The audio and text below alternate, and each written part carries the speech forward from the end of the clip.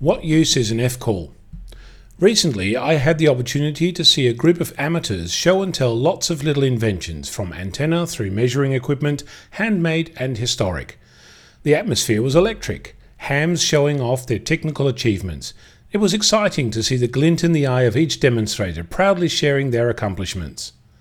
I realised that in many places in life there is competition. Even in amateur radio there are contests, but this was something else. This was an experience that highlighted to me what amateur radio is all about, figuring out how to achieve something and sharing it with others. I understand that you could think that this too could turn into a competition, but the websites I've seen in the past year contradict that notion. Everywhere I look, there are people trying to share their knowledge, trying to make amateur radio a great place to be, telling stories, inventing things, making and building.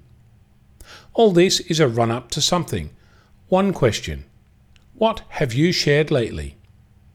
If you received your license recently, you may think that you have nothing to share. Ironically, that is absolutely untrue. You bring with you a new curiosity, a fresh set of inquisitiveness that you can share with fellow amateurs. You bring an excitement to the hobby that might assist experienced hams with a thrill of their own. So don't be shy. Young ham or old hand, share and share alike. I'm Onno, VK6 Fox Lima Alpha Bravo.